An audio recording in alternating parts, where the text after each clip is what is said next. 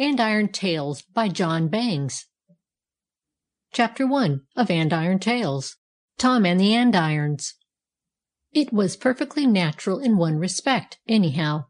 There was really no reason in the world why Tom should not lie upon the great bearskin rug in front of the library fire, those cold winter nights, if he wanted to, nor need anyone be surprised that he should want to. It was indeed a most delightful place to lie in. The bearskin was soft, and in every way comfortable and comforting. The fireplace itself was one of those huge, hospitable affairs that might pass in some apartment houses in our narrow, cooped-up city streets for a butler's pantry or small reception room.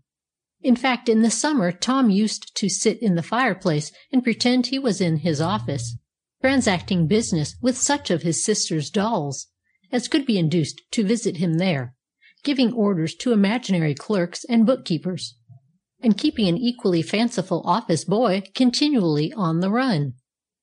And then apart from the rug and the fireplace, it was a beautiful room in which they were. Tom's father was very fond of books, and although he was a great many years older than Tom, he had not forgotten how to enjoy the very same kind of books that Tom liked. He was not ashamed to have one little niche of his library filled with the stories which had delighted him in his boyhood days, and which still continued to please him. And, of course, this lent an additional charm to the library in Tom's eyes. It held his heroes, and on some of those drowsy nights, when the only sounds to break the stillness of the room were the scratching of his father's pen, the soft humming of some little tune by his mother sitting and sewing by the evening lamp, and the fierce crackling of the burning logs, Tom could almost see these heroes stepping down from the shelves and like so many phantoms flitting in and about the room.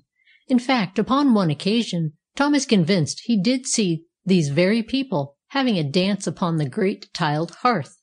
But of that you shall hear later. There were many other things in the library beside his heroes that interested Tom. There was a little Japanese ivory god that used to sit up on the mantel-shelf and gaze wisely at him, as much as to say, "Dear me, boy, what a lot I could tell you if I only would."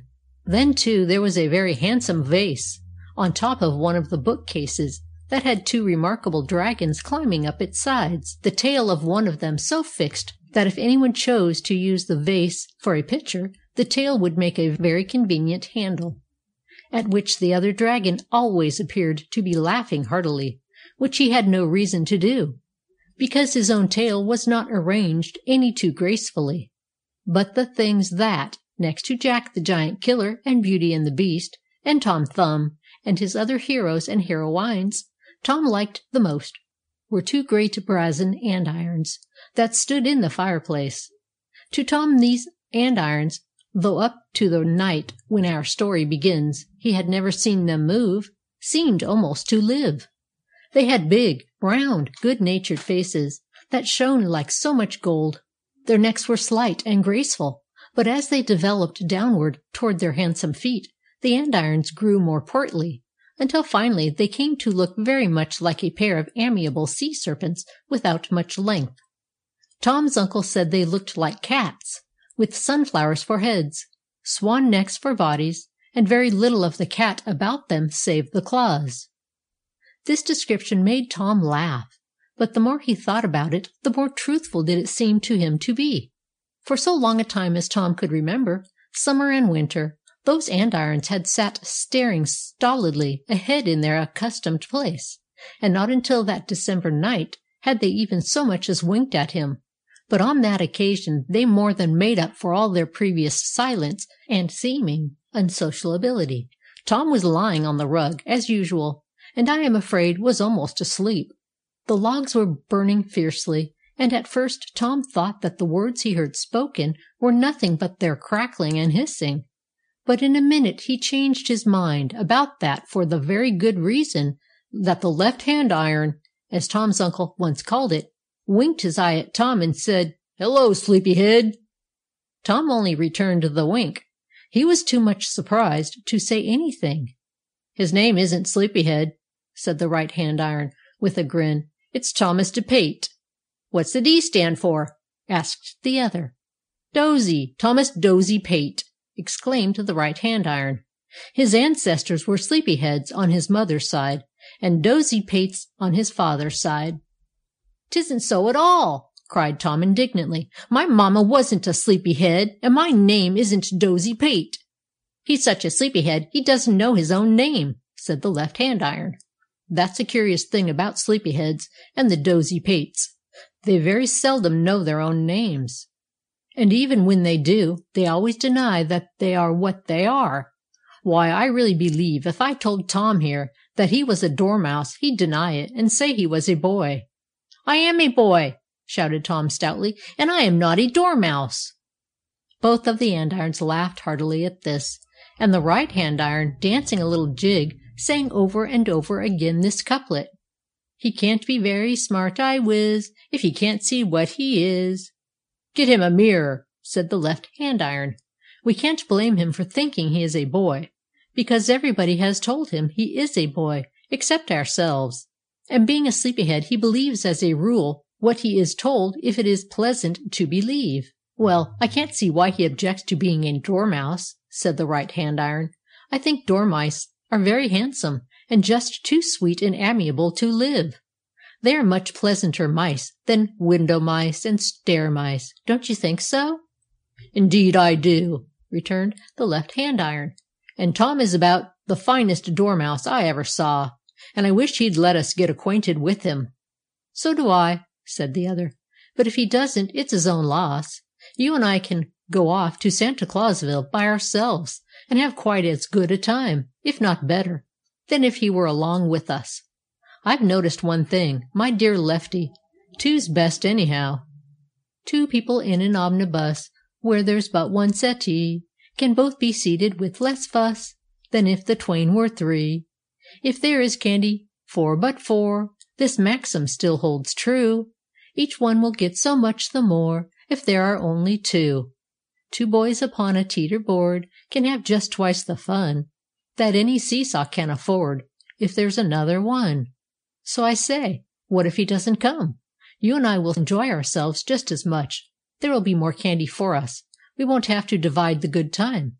We have up into more than two parts, and, what is more, neither of us will have to carry the dormouse." Here the two andirons gave a sidelong glance at Tom, and saw that he was smiling.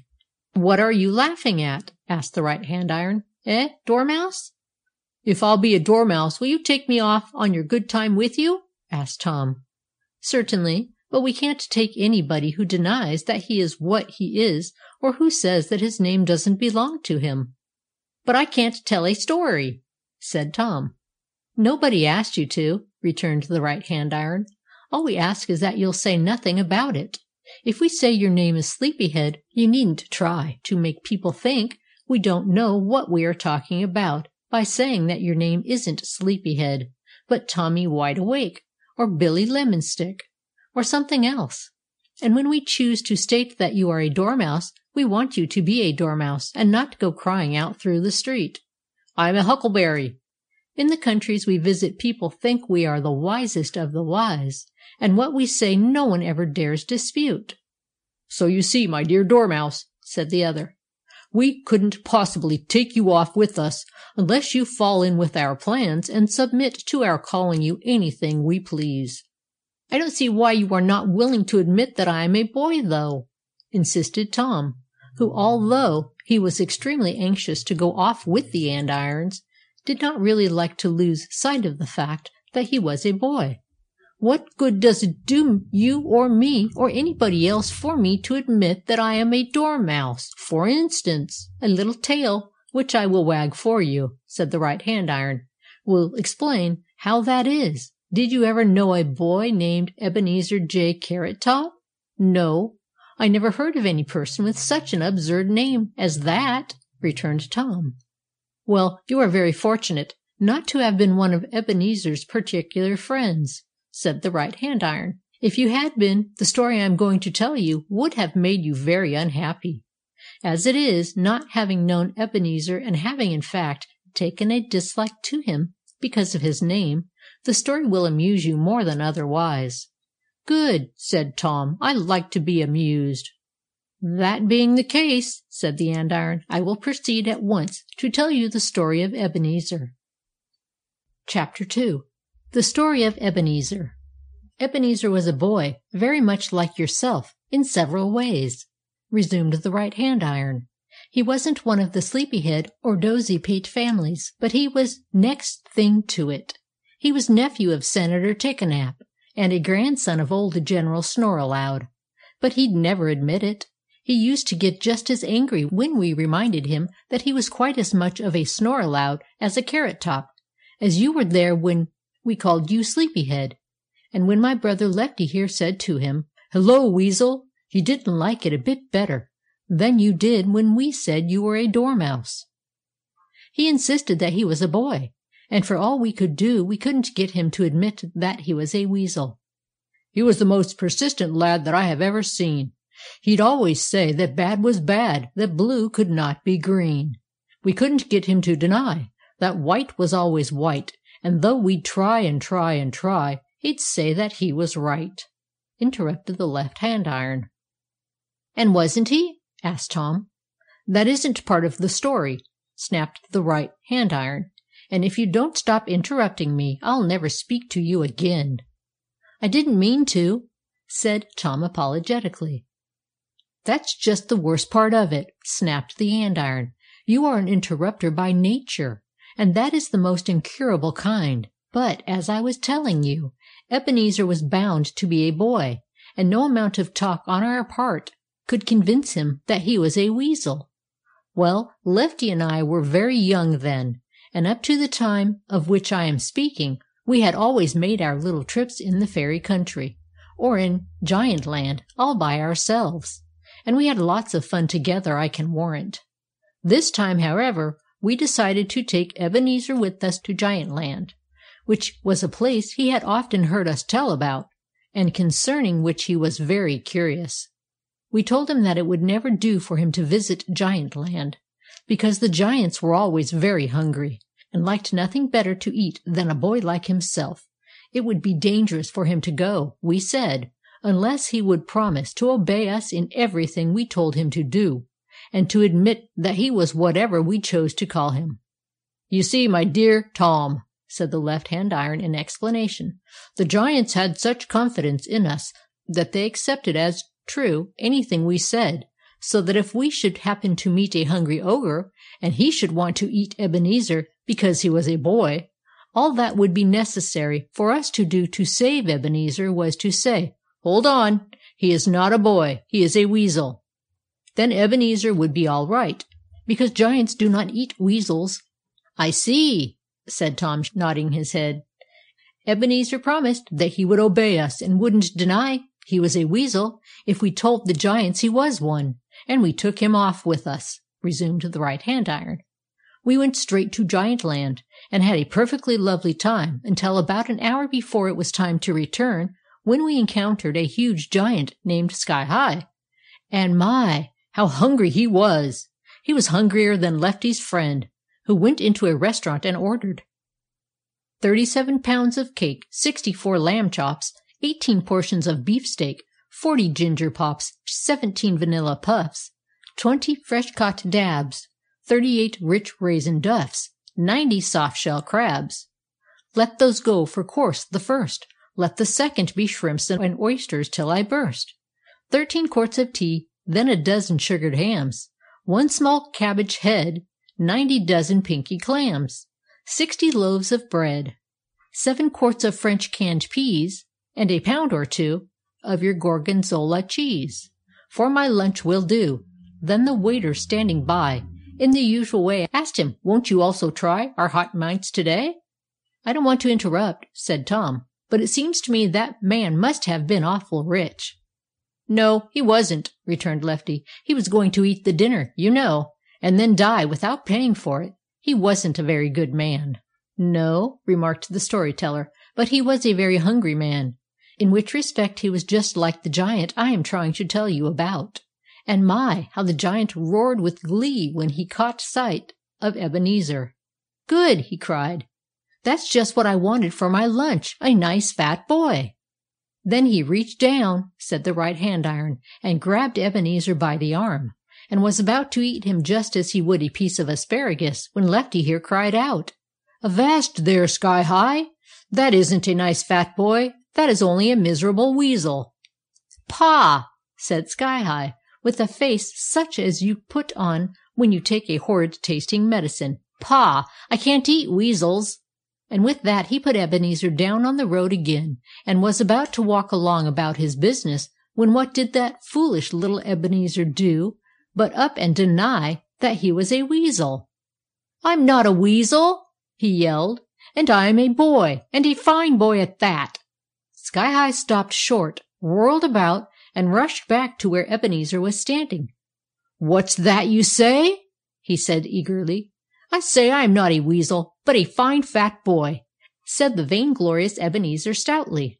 "Then my friends the andirons have deceived me, have they?" roared the giant. "Yes," replied Ebenezer, "but I can't stand being called a weasel." With that, said the right-hand iron, Sky-High clapped Ebenezer into his market basket, and then turned on Lefty and me. Lefty managed to get away, but I was caught. "What did he do to you?" asked Tom, trembling with excitement. "He tried to bite my head off," said Righty with a laugh. "See those 2 dents on either side of my neck?" Tom looked, and sure enough there were the dents, not very deep, but quite large enough to be seen. "His teeth broke when he got that far," said Righty. "I'm pretty hard. But you see it needn't have happened at all if Ebenezer had only kept quiet about his not being a weasel." "Was he eaten by Sky-High?"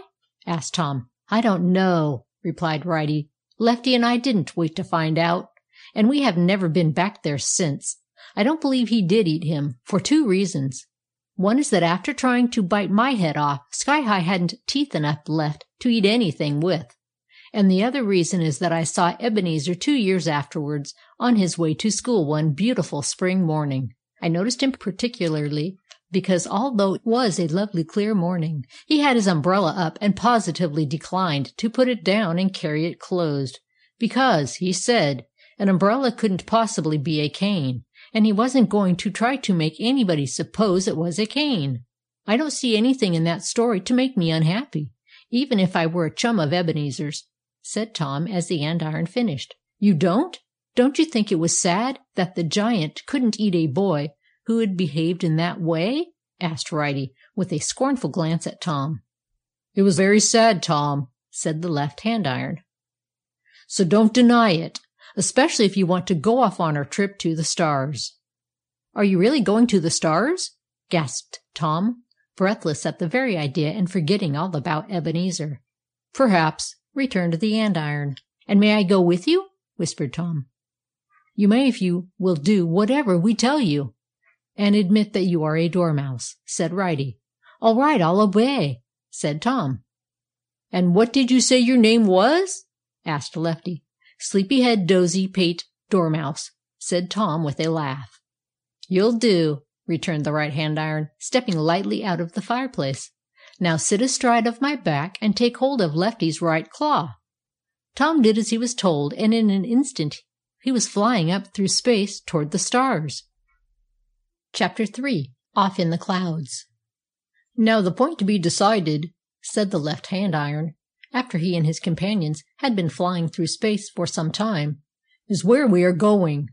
There are 2 or 3 things we can do, and Tom can have his choice as to which it shall be." "Subject, of course, to my advice," said the right-hand iron, with a bow to Tom. "You can go where you please, if I please, see?" "Yes," said Tom, "I see. I can have my way as long as it is your way." "Precisely," said the right-hand iron, with an approving nod. "And as you may have heard, precisely means exactly so. You can have your way as long as it is my way, which shows how generous I am. Fond of my way as I am willing to divide it with you." "All right," returned Tom. "I'm very much obliged. What are the 2 things we can do?" "Well," said the left-hand iron, scratching his head softly, "we can fly up a little higher and sit down and watch the world go round. We can take the long jump, or we can visit Saturn." "What was the first?" asked Tom. "To fly up a little higher, where we can get a better view, To sit down there and watch the world go round. It is an excellent way to travel. It's awfully easy. In fact, it isn't you that travels at all. It's the world that does the traveling. While all you've got to do is to sit down there and keep an eye on it. It's like a big panorama. Only it's real. And any time you see a place going by that you think you'd like to see more of, all you've got to do is to fly down there and see it. When you get up higher and sit down, said Tom, what do you sit on? You sit on me, and I sit on my hind legs, of course, said Left Hand Iron. Don't you know anything? Of course I do, said Tom indignantly. I know lots of things. Then I can't see why you ask such silly questions, retorted the Left Hand Iron. What do we sit on? Why, you might just as well ask a dog what he barks with, or a lion what he eats his breakfast with, and that would be as stupid as the Poker's poem on sandwiches. Did the Poker write a poem on sandwiches? Asked Tom. 8 of 'em, returned the Left Hand Iron. The first of them went this way. He sat upon a lofty hill and smoked his penny pipe. Ha! Quoth the passing whip-poor-will, the oranges are ripe. The other 7 went like this, observed the Right Hand Iron. The day was over, and the 16 little darkies then found they were in a dreadful fix, like several other men. There isn't anything about sandwiches in those poems, said Tom, with a look of perplexity on his face. No, that's where the stupidity of it comes in. He wrote those poems and called 'em all sandwiches just to be stupid, and it was stupid. But what did he want to be stupid for? Asked Tom. Just his vanity, that's all, said the Right Hand Iron. The Poker is a very vain person. He thinks he is superior to everybody else in everything. If you say to him, the gas fixture is bright tonight, he'll say, oh yes, but I'm brighter.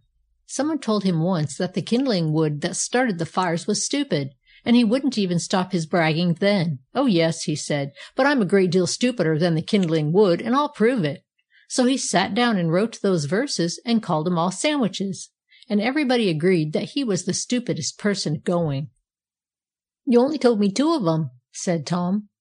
No, the whole 8 were there. To make it more stupid, the Poker said that the first one was number 5, and the second the other 7. Tom smiled broadly at this, and made up his mind to cultivate the acquaintance of the Poker. He was boy enough to like stupidity of that sort, because it made him laugh. I'd like to meet the Poker, he said. He must be lots of fun. He is, said the Left Hand Iron. 10 acre lots of fun. You'll meet him soon enough, because we shall join him shortly. We never go off on any of our trips without him. He is a great help sometimes when we get into trouble, just because he has so many sides. If we fall into a pit through some misstep, the Poker comes along and pries us out of it. If we fall into the hands of some horrible creature that wants to hurt us, the Poker talks to that creature as stupid as he knows how, which makes the other so drowsy that he can't possibly keep awake, and then, of course, we escape. There he is now, cried the Right Hand Iron, putting his right forepaw up to his ear and listening attentively. I can hear him singing, can't you? The Left Hand Iron stopped short, and Tom strained his ears to hear the Poker's song. For a moment he could hear nothing, but then a slight buzzing sound like the hum of a bee came to his ears, and in another minute he could distinguish the words of the song. It was a song showing that the singer was one of those favored beings who are satisfied with what the world has given them, as you will see for yourself when you hear it. These are the words as they came to Tom's ears, sung to a soft little air, which the Poker made up as he went along, thereby showing that he was a musician as well as a poker.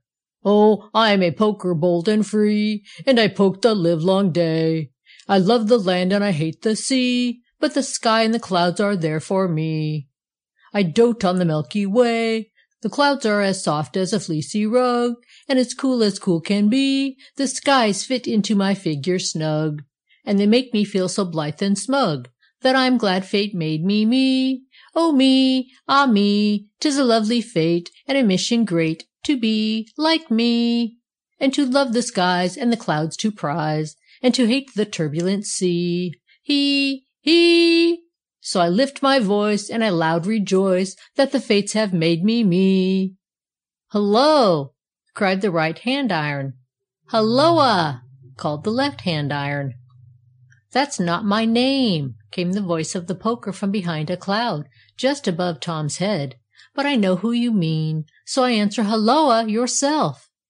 Where are you? cried Lefty. Here, called the poker.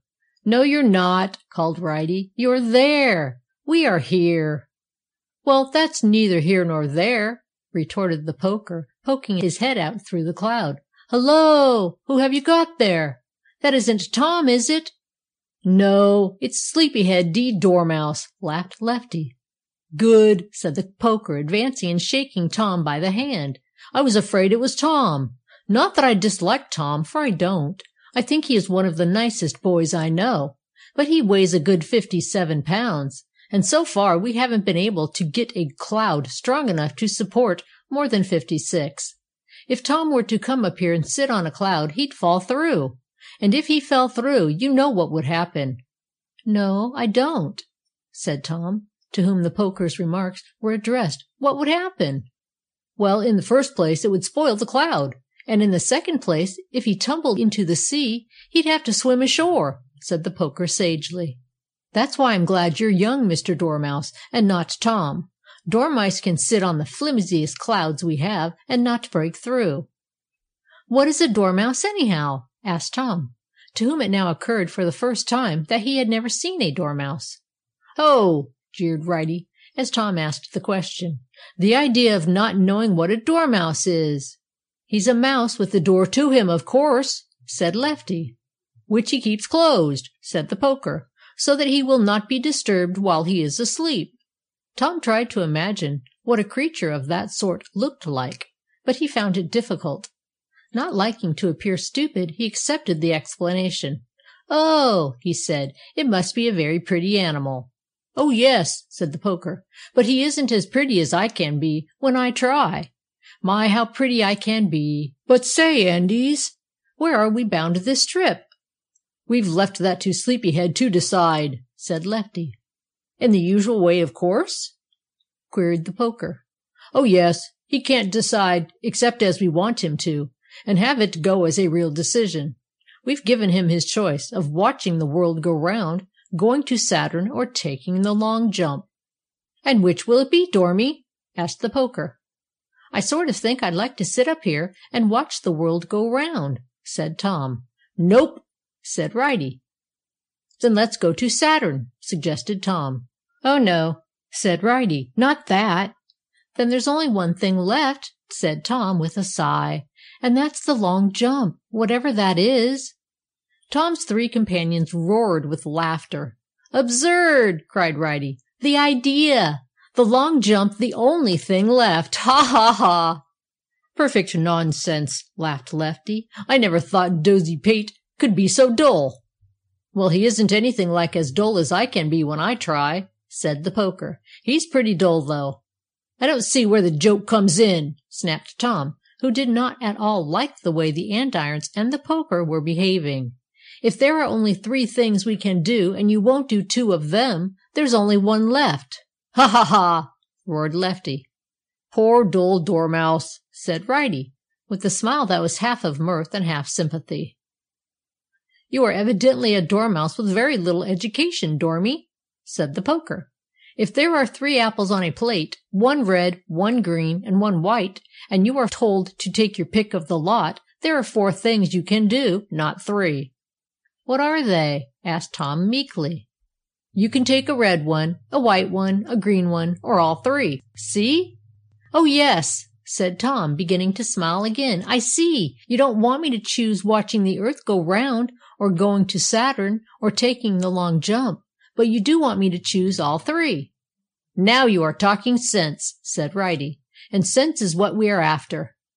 That's it, said the poker. Now what do you choose, Dormy? All 3, roared Tom. The dormouse is getting his eyes open, said Lefty. Which is very proper, put in Righty, for there is a great deal for him to see.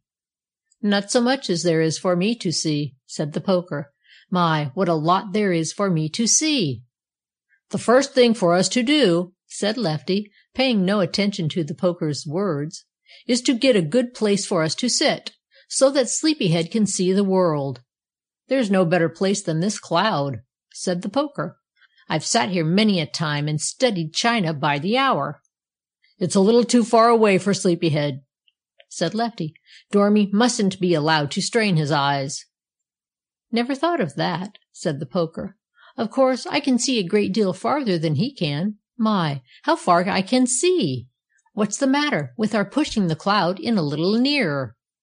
"Nothing, if we can do it," said Bridie. "But can we?"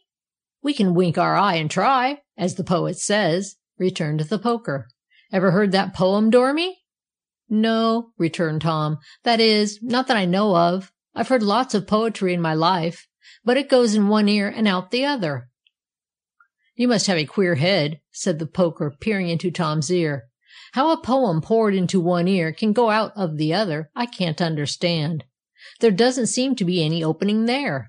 "His head isn't solid like ours," said Lefty.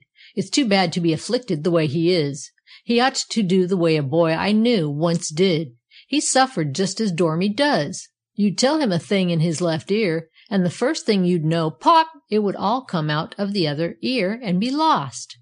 The poor fellow was growing up to be an ignoramus. Couldn't keep a thing in his head, until one night I overheard his father and mother talking about it in the library. The boy's father wanted to punish him for not remembering what he learned at school, when his mother said just what Dormy here said, that everything went in one ear and out of the other. Then they both looked sad, and the mother rubbed her eyes until the tears came. I couldn't stand that. If there's one thing in the world I can't stand, it's other people's sorrows. Mine don't amount to much, but other people's do sometimes. I felt so bad for the poor parents that I racked and racked my brains trying to think of some way to cure the boy. It took me a week, but I got it at last, and the next time the boy's parents talked about it, I took the matter in hand. I simply walked out to the fireplace where I was and said, "I hope you will excuse the interference of an andiron, ma'am, but I think your boy can be cured of his ear trouble." "Noble fellow," said the father, after he got over his surprise at my unusual behavior. "What do you suggest?" "Put a cork in his other ear," said I.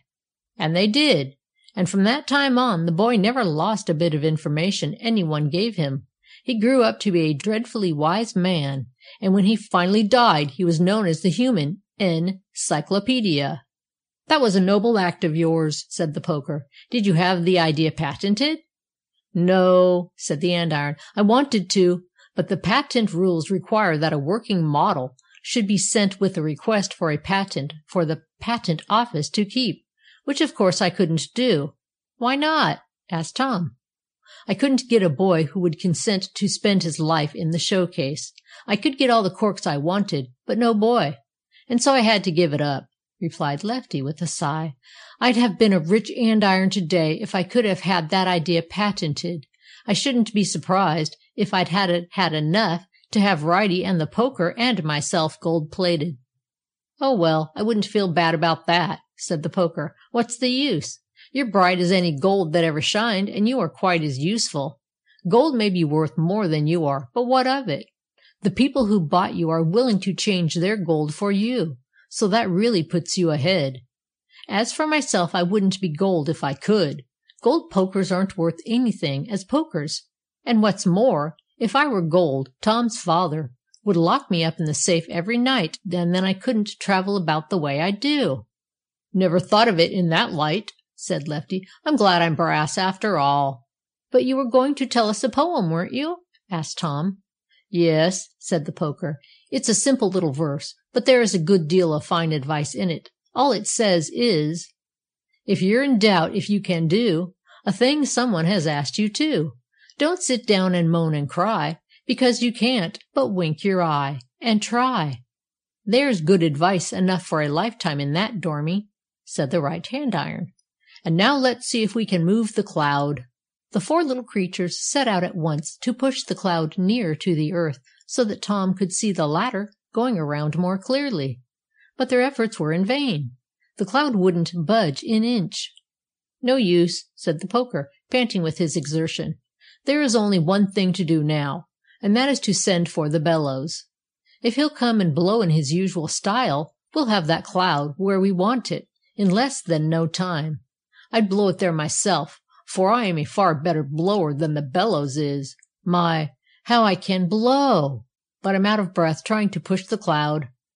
"I'll run back and get the bellows," said Lefty. "And I'll go with you," said Righty. "He may not come for one, but I'm sure he will for two." "All right," said the Poker. "Dormy and I will wait here for you, and I'll tell him a story while you're gone. How will that suit you, Dormy?" "First rate," said Tom. "I like stories." "We'll be back soon," said the right hand iron, as he and the others started back after the bellows.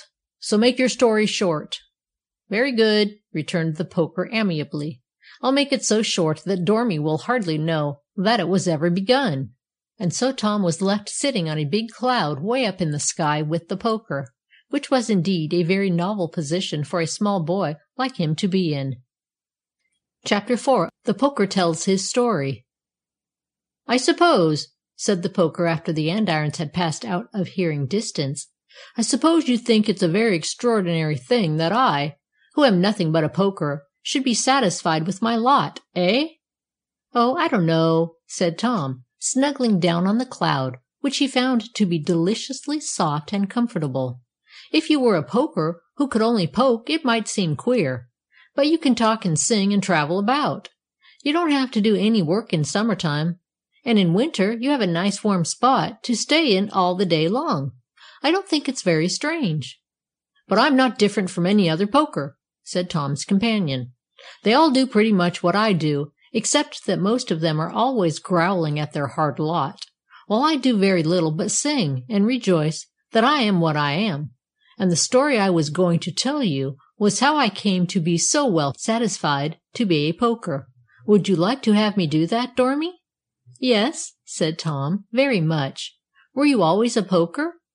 "Not I," said the Poker, with a shake of his head. "I've been a Poker only 2 years. Before that I had been a little of everything.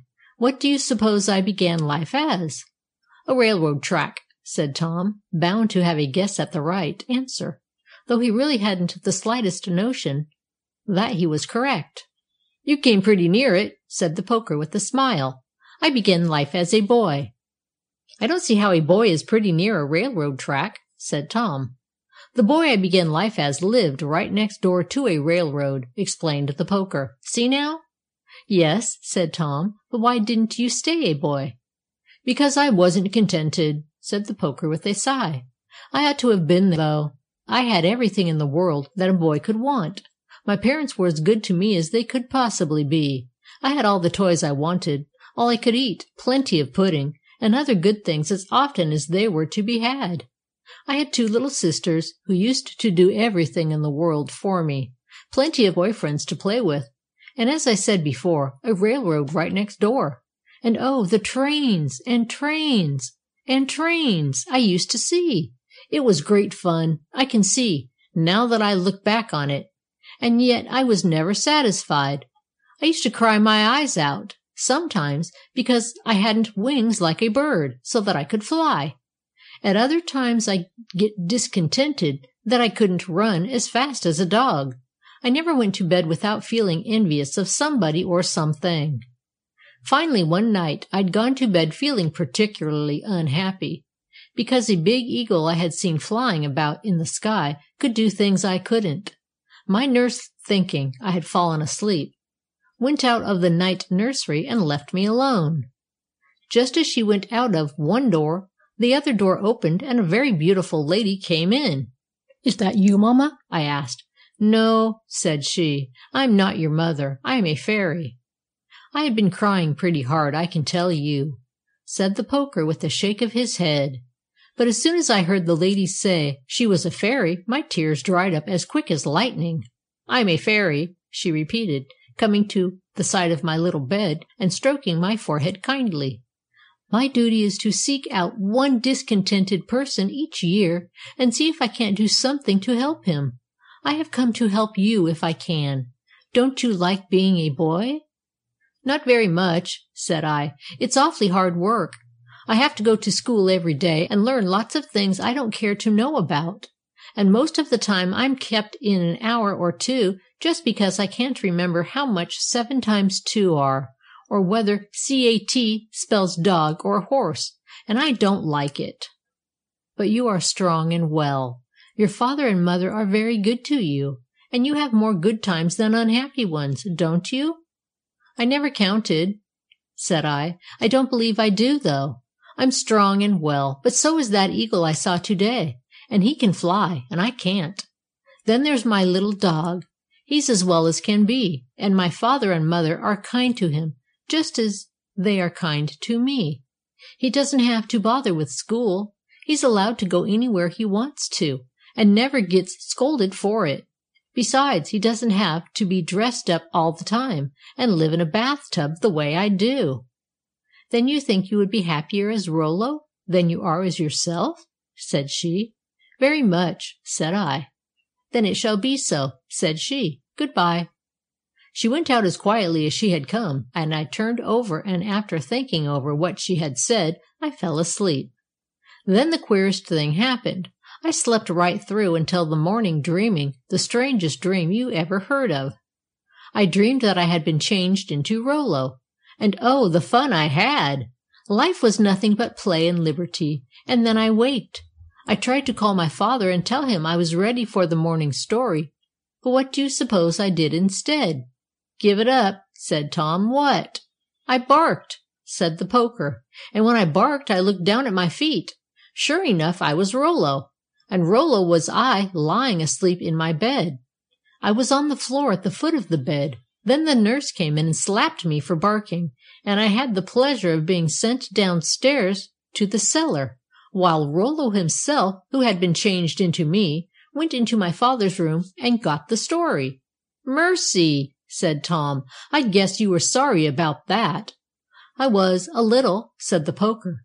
But after I had been down in the cellar an hour or two, I saw a beautiful piece of steak in the ice-box, and I ate it all up. It wasn't cooked at all, but being a little dog, I liked it all the better for that. Then I drank up a panful of milk and had a lovely time teasing the cat, until the cook came down, when my troubles began. I never knew when I was a boy that Rollo had troubles, but I found out that day that he had. The cook gave me a terrible whipping because I had eaten the steak, and I had hardly recovered from that when Rollo, who was now what I had been, took me up into the nursery and played with me, just as I had always played with him. He held me up by the tail, he flicked me with his handkerchief, he harnessed me up to a small cart, and made me drag his sisters' doll babies about the room for 1 whole hour. And then when lunch-time came, the waitress forgot me, and I had to go hungry all the afternoon. Every time I'd try to go into the kitchen, the cook would drive me out with a stick for fear I would eat the other things in the cellar. And oh dear, I had a miserable time of it. The worst of it came 2 or 3 days later, continued the poker. It was Rollo's bath day, and as I was Rollo, of course I had to take Rollo's bath. And my, wasn't it awful? I'd rather take 100 such baths as I had when I was a boy than one like Rollo's. The soap got into my eyes, and I couldn't say a word. Then it got into my mouth, and bah! How fearful it was! After that I was grabbed by all 4 of my legs and soused into the water until I thought I should drown, and rubbed until my fur nearly came off. I wished then that I had asked the fairy to leave her address so that I could send for her and have her come back and let me be a boy again. All the fun of being Rollo was spoiled by the woes that were his to bear, woes I had never dreamed of his having until I took his place. I must have been Rollo a month when the fairy came back one night to see how I was getting along. Rollo lay asleep in my crib, while I was curled up in a dog-basket at the foot of it. "Well," said the fairy as she entered the room, "how do you both do?" "I like it first-rate," said Rollo. "Being a boy is ever so much nicer than being a dog." "I think so, too," said I. "And if you don't mind, I'd like to be a boy again." "What boy do you want to be?" she asked. "What boy?" said I. "Why, myself, of course. Who else?" "What has Rollo to say about that?" said the fairy, turning to him. And I tell you, Dormy, it made my heart sick to hear that Rollo had anything to say about it. for there couldn't be much doubt as to how he would decide. Chapter 5. The Poker concludes his story. "It was just as I feared," said the Poker. "Rollo knew a good thing when he had it." "I'm satisfied the way things are now," said he. "I wouldn't change back and be a Scotch terrier for all the world." Then the fairy turned to me and said, "I'm sorry, my dear, but if Rollo won't consent to the change, you'll have to be contented to remain as you are, unless you'd like to try being an eagle for a while." "I'll never consent," said Rollo, selfishly, though I couldn't really blame him for it. "Then make me an eagle," I said. "Make me anything but what I am." "Very well," said the fairy. "Good night." "Next morning," continued the Poker, "when I waked up I was cold and stiff, and when I opened my eyes to look about me, I found myself seated on a great ledge of rock on the side of a mountain. Far below me were tops of the trees in a forest I never remembered to have seen before, while above me a hard black wall of rock rose straight up for 1,000 feet. To climb upward was impossible, to climb down equally so. "What on earth does this mean?" thought I, and then, in attempting to walk, I found I had but 2 legs, where the night before I had fallen asleep with 4. "Am I a boy again?" I cried with delight. "No," said a voice from way below me in the trees. "You are now an eagle, and I hope you will be happy." "You never were an eagle, were you, Dormy?" said the Poker, gazing earnestly into Tom's face. "No," said Tom, "never. I've never been any kind of bird." "Well, don't you ever be one," said the Poker, with a knowing shake of the head. "It's all very beautiful to think about, but being an eagle is entirely different from what thinking about it is. I was that eagle for 1 whole month, and the life of a Scotch terrier is bliss alongside of it. In the first place, it was fight, fight, fight for food. It was lots of fun at first, jumping off the crag down 1,000 feet into the valley. But flying back there to get out of the way of the huntsman was worse than poling a sled with rusty runners up a hill a mile long. Then when storms came up, I had to sit up there on that mountain side and take 'em all as they came.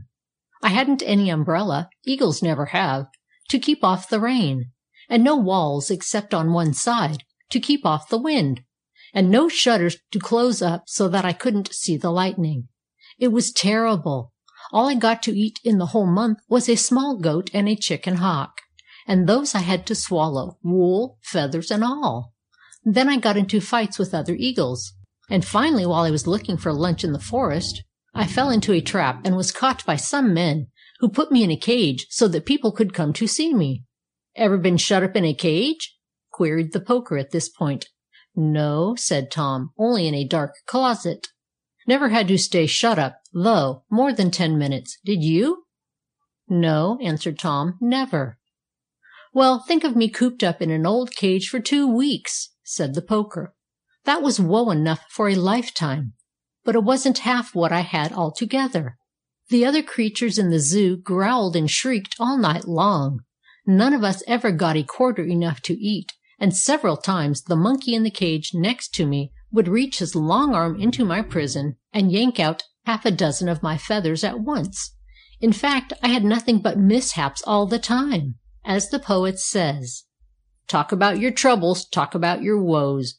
Yours are only bubbles, sir, compared with those.' At the end of 2 weeks I was nearly frantic. I don't think I could have stood it another week. But fortunately at the end of the month came back the fairy again. 'How do you like being an eagle?' she said. 'I'd rather be a tree rooted to the ground in the midst of a dense forest than all the eagles in the world,' said I. 'Very well,' said she. 'It shall be. Good night.' In the morning I was a tree, and if there's anything worse than being a dog or an eagle, it's being a tree," said the Poker. I could hear processions going by with fine bands of music in the distance, but I couldn't stir a step to see them. Boys would come along and climb up into my branches and shake me nearly to pieces.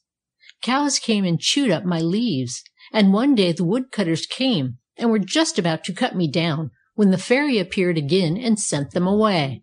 "They will be back again tomorrow," she said. "Do you wish to remain a tree?" "No, no, no!" I cried. "I'll be content to be anything you choose if you will save me from them." "There," she said, "that's the point. If you will keep that promise, you will finally be happy. If you will only look on the bright side of things, remembering the pleasant and forgetting the unpleasant, you will be happy. If you will be satisfied with what you are and have, and not go about swelling up with envy whenever you see anyone or anything that has or can do things that you have not or cannot do, you will be happy in spite of yourself. Will you promise me this?" "Indeed I will," I said. "Even if I change you into so poor a thing as a poker?" "Yes," said I. "Very well," said she, "it shall be. Good night." Next morning I waked up to find myself as you see, nothing more than a poker, but contented to be one. I have kept my promise with the fairy, and I am simply the happiest thing in the world. I don't sit down and groan because I have to poke the fire. On the contrary, when I am doing that, I am always thinking how nice it will be when I get done, and I lean up against the rack and gaze on all the beautiful things in the room. I always think about the pleasant things. And if you don't know it, Dormy, let me tell you that's the way to be happy, and to make others happy. Sometimes people think me vain. The Fender told me one night I was the vainest creature he ever knew. I am not really so. I only will not admit that there is anything or anybody in the world who is more favored than I am. That is all. If I didn't do that, I might some time grow a little envious in spite of myself. As it is, I never do, and haven't had an unhappy hour since I became a contented poker. Tom was silent for a few minutes after the poker had completed his story, and then he said, "Don't you sometimes feel unhappy because you are not the boy you used to be?" "No," said the poker, "I am not, because Rollo makes a better boy than I was. He is a contented boy, and I was not." "But don't you miss your father and mother?" queried Tom. "Of course not," said the poker, "because the fairy was good enough to have me made into the poker used in their new house. My parents moved away from the railroad just after Rollo became me, and built themselves a new house, and of course they had to have a new poker to go with it, so I really live home, you see, with them." A curious light came into Tom's eyes. "Mr. Poker," said he, "who was the boy you used to be?" "Tom," said the poker. "I'm not Rollo," roared Tom, starting up. "Nobody said you were," retorted the poker. "You are Dormy. Tom is Rollo. But I say, here come the andirons and the bellows." Tom looked down from the cloud, and sure enough, the three were coming up as fast as the wind. And in the excitement of the moment, the little traveler forgot all about the poker's story, in which he seemed himself to have figured without knowing it. Chapter 6. The Literary Bellows. "What kept you so long?" asked the poker, as the andiron and bellows came up. "Was our friend Bellows out of breath, or what?" "No, I wasn't out of breath," said the bellows. "I never am out of breath. You might as well expect a grocer man to be out of groceries as a bellows to be out of breath. I wasn't long, either. At least, no longer than usual, which is 2 foot 3. A longer bellows than that would be useless for our purpose. I simply didn't want to come, that's all. I was very busy writing when they interrupted me." "It was very kind of you to come when you didn't want to," said Tom. "No, it wasn't," said the bellows. "I didn't want to come then. I don't want to be here now. And I wouldn't blow the cloud an inch for you if I didn't have to." "But why do you have to?" asked Tom. "I'm outvoted, that's all," replied the bellows. "You see, my dear weasel—" "Dormouse," whispered the poker. Dormouse," said the bellows, correcting himself. "You see, I believe in everybody having a say in regard to everything. I always have everything I can put to a vote. Consequently, when Ridey here came down and asked me to help blow the cloud over, and I said that I wouldn't do it, he called Lefty in, and we put it to a vote as to whether I'd have to or not. They voted that I must, and I voted that I needn't. and of course that beat me, so here I am." "Well, it's very good of you just the same," said the poker. "You aren't quite as good-natured as I am, but you come pretty near it. Most people would have left a matter of that kind entirely to themselves, and then voted the way they felt like voting. You aren't selfish, anyhow." "Yes, I am," said the bellows. "I'm awfully selfish." "You're not either," said the poker. "Oh, goodness!" ejaculated the bellows. "What's the use of fighting? I say I am." "Let's have a vote on it," said Righty. "I vote he isn't." "So do I," said Tom. "Me too," said Lefty. "Those are my sentiments likewise," put in the poker. "Oh, very well then, I'm not," said the bellows, with a deep-drawn sigh. "But I do wish you'd let me have my own way about some things. I want to be selfish, even if I'm not." "Well, we are very sorry," said the poker, "but we can't let you be. We need you too much to permit you to be selfish. Besides, you're too good a fellow to be selfish. I knew a boy who was selfish once, and he got into all sorts of trouble. Nobody liked him, and once he gave a big dinner to a lot of other boys. Not one of them would come, and he had to eat all the dinner himself. The result was that he overate himself, ruined his digestion, and all the rest of his life had to do without pies and cake and other good things. It served him right, too. Do you think we are going to let you be like that, Mr. Bellows?" "I suppose not," said the bellows. "But stories about selfish boys don't frighten me. I'm a bellows, not a boy. I don't give dinners, and I don't eat pie and cake. Plain air is good enough for me. And I wouldn't give a cent for all the other good eatables in the world except doughnuts. I like doughnuts because, after all, they are only bellows cakes. But come, let's hurry up with the cloud. I want to get back to my desk. I have a poem to finish before breakfast." This statement interested Tom hugely. He had read many a book, but never before had he met a real author. And even if the bellows had been a man, so long as he was a writer, Tom would have looked upon him with awe. "Excuse me," he said hesitatingly, as the bellows began to wheeze away at the cloud. "Do you really write?" "Well, no," said the bellows. "No, I don't write. But I blow a story or two, now and then. You see, I can't write because I haven't any hands. But I can wheeze out a tale to a stenographer once in a while, which any magazine would be glad to publish if it could get hold of it. One of my stories called Sparks blew into a powder magazine once, and it made a tremendous noise in the world when it came out." "I wish you would tell me one," said Tom. "Are you a stenographer?" asked the bellows. "No," said Tom, "but I like stories just the same." "Well," said the bellows, "I'll tell you one about Jimmy Tompkins and the red apple." "Hurrah!" cried Tom. "I love red apples." "So did Jimmy Tompkins," said the bellows, "and that's why he died. He ate a red apple while it was green, and it killed him." There was a pause for an instant, and the bellows redoubled his efforts to move the cloud, which for some reason or other did not stir easily.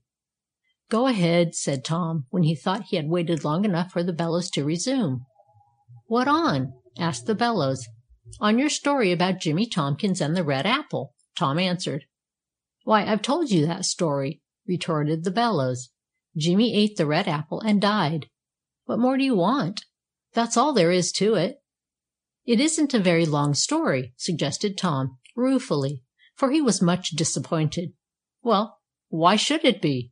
demanded the bellows.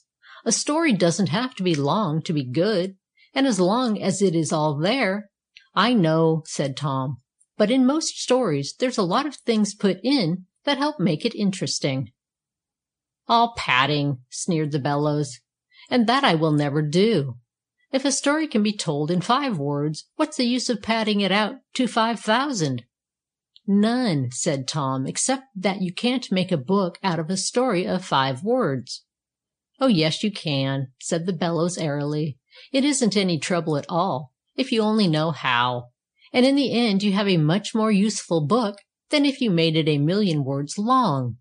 You can print the 5 words on the first page, and leave the other 500 pages blank. so that after you get through with a volume as a storybook, you can use it for a blank book or a diary. Most books nowadays are so full of story that when you get through them, there isn't anything else you can do with the book. It's a new idea, said Tom with a laugh. And all my own invention, too, said the Bellows proudly.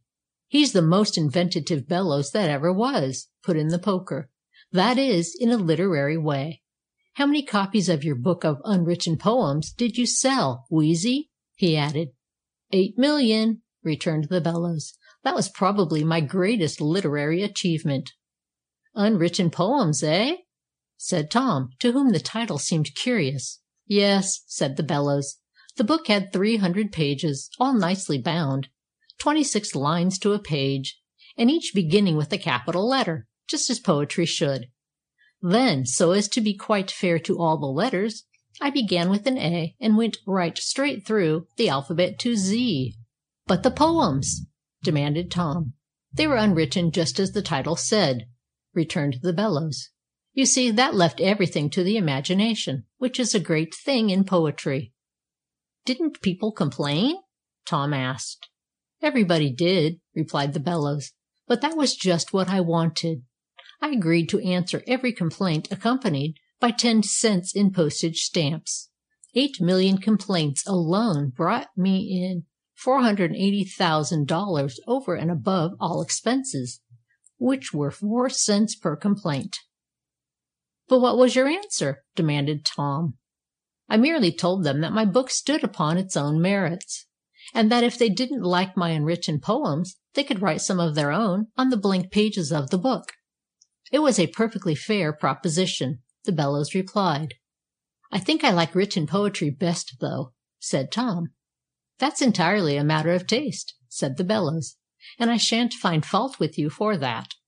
The only thing is that unwritten poems are apt to have fewer faults than the written ones, and every great poet will tell you that nobody ever detected any mistakes in his poems until he had put them down on paper. If he had left them unwritten, nobody would ever have known how bad they were. Tom scratched his head in a puzzled mood. He could not quite grasp the Bellows' meaning. What do you think about it, Righty? He demanded of the Andiron. Oh, I don't think anything about it, replied Righty. I haven't watched poetry much. You see, Lefty and I don't see much of it. People light fires nowadays more with newspapers than with poetry. What I've seen burns well, observed the left-hand iron.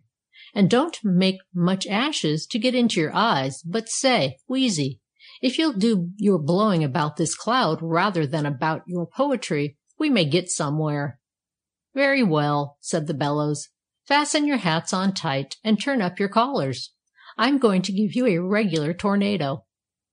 And he was as good as his word, for, expanding himself to the utmost limit, he gave a tremendous wheeze, which nearly blew Tom from his perch, sent his cap flying off into space, and smashed the cloud into 4 separate pieces, one of which, bearing the Poker, floated rapidly off to the north, while the other 3 sped south, east, and west, respectively.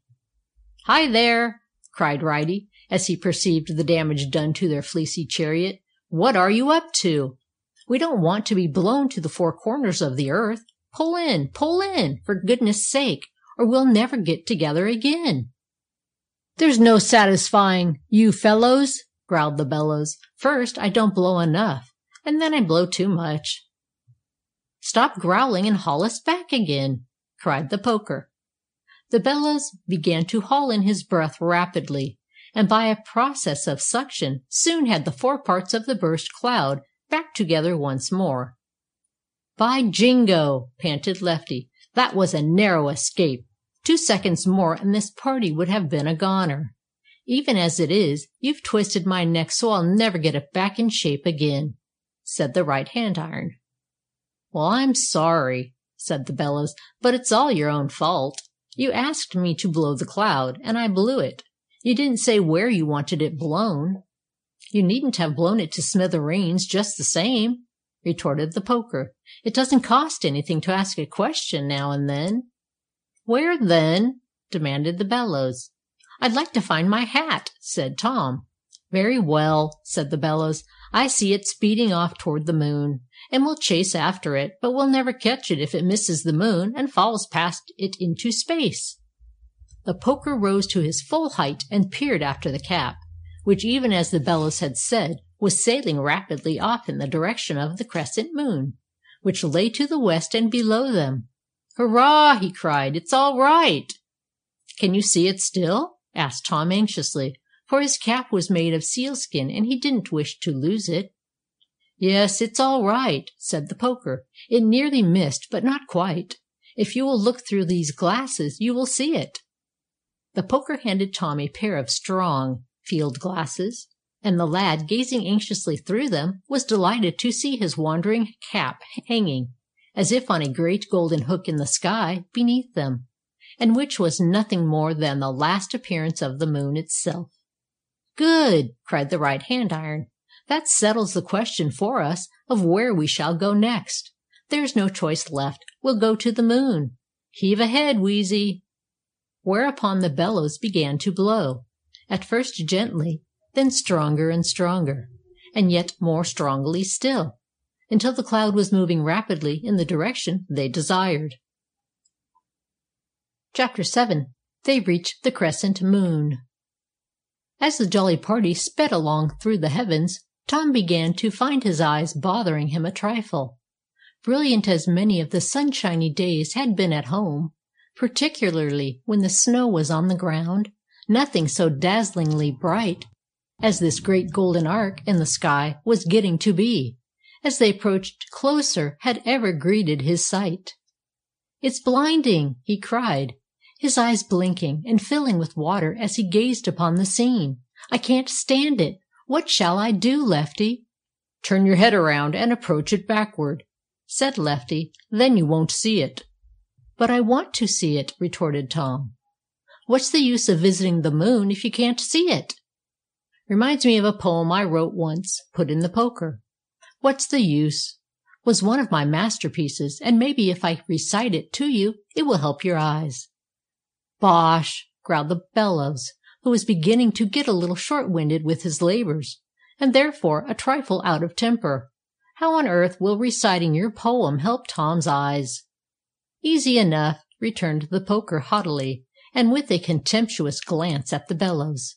"My poem is so much brighter than the moon, that the moon will seem dull alongside of it." "Go ahead anyhow," said Tom, interested at once and forgetting his eyes for the moment. "Give us the poem." "Here goes, then," said the poker, with a low bow, and then, standing erect, he began. It's called, "What's the Use?" What's the use of circuses that haven't any beasts? What's the use of restaurants that haven't any feasts? What's the use of oranges that haven't any peels? What's the use of bicycles that haven't any wheels?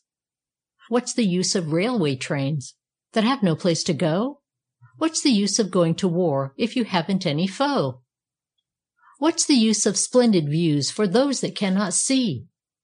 What's the use of freedom's flag to folks that aren't free? What's the use of legs to those who have no wish to walk?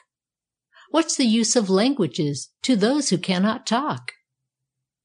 What's the use of kings and queens that haven't any throne? What's the use of having pains unless you're going to groan? What's the use of anything, however grand and good, that doesn't ever work the way it really should? "Humph!" panted the bellows. "You don't call that bright, do you?" "I do indeed," said the poker. "And I call it bright because I know it's bright. It is so bright that not a magazine in all the world dare print it, because they'd never be able to do it as well again. And people would say the magazine wasn't as good as it used to be." "What nonsense!" retorted the bellows. "Why, I could blow a mile of poetry like that in 10 minutes. What's the use of churches big that haven't any steeples? What's the use of nations great that haven't any peoples? What's the use of oceans grand that haven't any beaches? What's the use of Delawares that haven't any peaches? What's the use—" "Oh, shut up, Wheezy!" interrupted the poker angrily. "Of course you can go on like that forever. Once somebody gives you the idea, But to have the idea in the beginning was the big thing. Columbus was a great man for coming to America, but every foreigner who has come over since isn't. Not by a long shot. As I say in my celebrated rhyme on greatness, the greatest man in all the world, by far the greatest one, is he who goes ahead and does what no one else has done. But he must be the first if he would rank as some potators, for those who follow after him are merely imitators. Ha ha ha! Laughed the bellows. You are a great chap, Pokey, you, with your poetry. I hope Tom isn't going to be affected by the lessons you teach. The idea of saying that a man is the greatest in the world because he does what no one else has done. I guess nobody's never eaten bricks up to now. Do you mean to say that if Tom here ate a brick, he'd be the greatest man in the world? No, he'd be a cannibal, put in the right-hand iron, desirous of stopping the quarrel between the rivals. How do you make that out? Demanded the bellows. Because Tom is a brick himself, explained the right-hand iron. And just then, slap, bang, the party plunged headfirst into what appeared to be, and in fact really was, a huge snowbank. "Hurrah! Here we are!" cried Lefty gleefully. "Well, where are we?" Tom sputtered, blowing the snow out of his mouth and shaking it from his coat and hair and ears. "Hi, there! Look out!" roared Ridey, grabbing Tom by the coat sleeve and yanking him off to one side. A terrible swishing sound fell upon the lad's ears, and as he gazed doggedly about him to see what had caused it, he saw a great golden toboggan whizzing down into the valley, and then slipping up the hill on the other side. "You had a narrow escape that time," said Ridey, as they excitedly watched the toboggan speeding on its way, and which, by the way, was filled with a lot of little youngsters, no bigger than Tom himself. Children of all colors, apparently, red, white, and blue, green, yellow, and black. If I hadn't yanked you away, you'd have been run over. "But where are we?" Tom asked, bewildered by the experience. "We're on the Crescent Moon at last," said Lefty. "It's the boss toboggan slide of the universe." "A toboggan slide?" cried Tom. "The very same," said the poker. "Didn't you know that this dazzling whiteness of the crescent moon is merely the reflection of the sun's light on the purest of pure white snow? It's too high up for dust and dirt here, you see, and so the snow is always clean, and so equally, of course, is dazzling white." "But the tobogganing?" asked Tom. "It's like swinging and letting the old cat die," explained the right-hand iron. "You see, it's this shape." And he marked the crescent form of the moon on the snow and lettered the various points. "Now," he continued, "you start your toboggan at A and whiz down to C. When you get there, you have gathered speed enough to take you up the hill to B.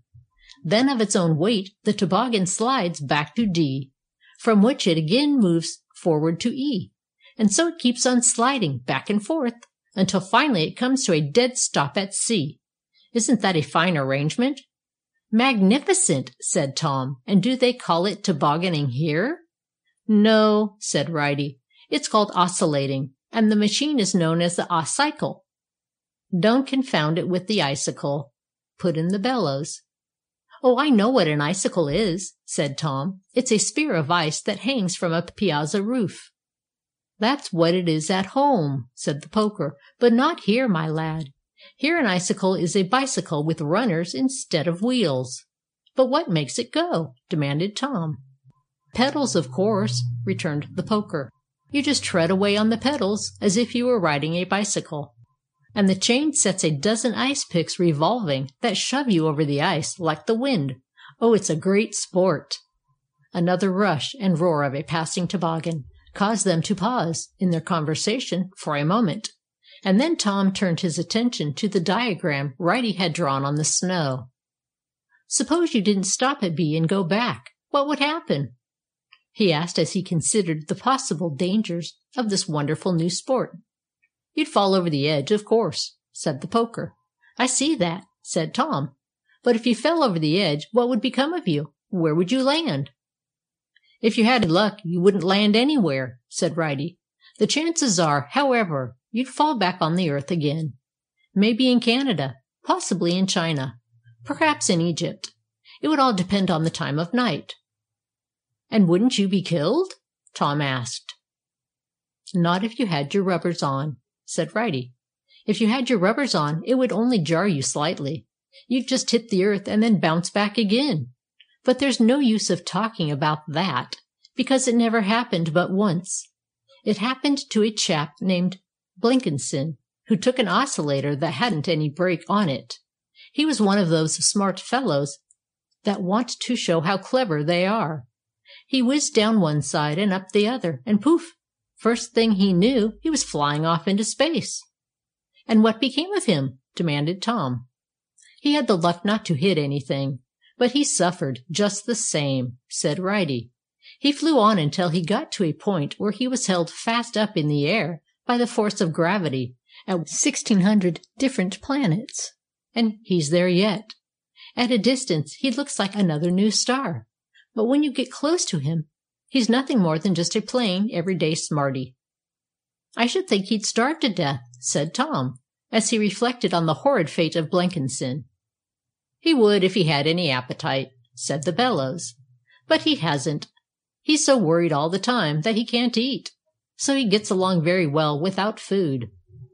"Let's quit talking now," suggested the Poker, "and get a ride, eh?" "I'm ready," said Tom eagerly. "Where do we start?" "There's the station up on the hill. It's only about 700 miles. We can walk it in a year," said Ridey.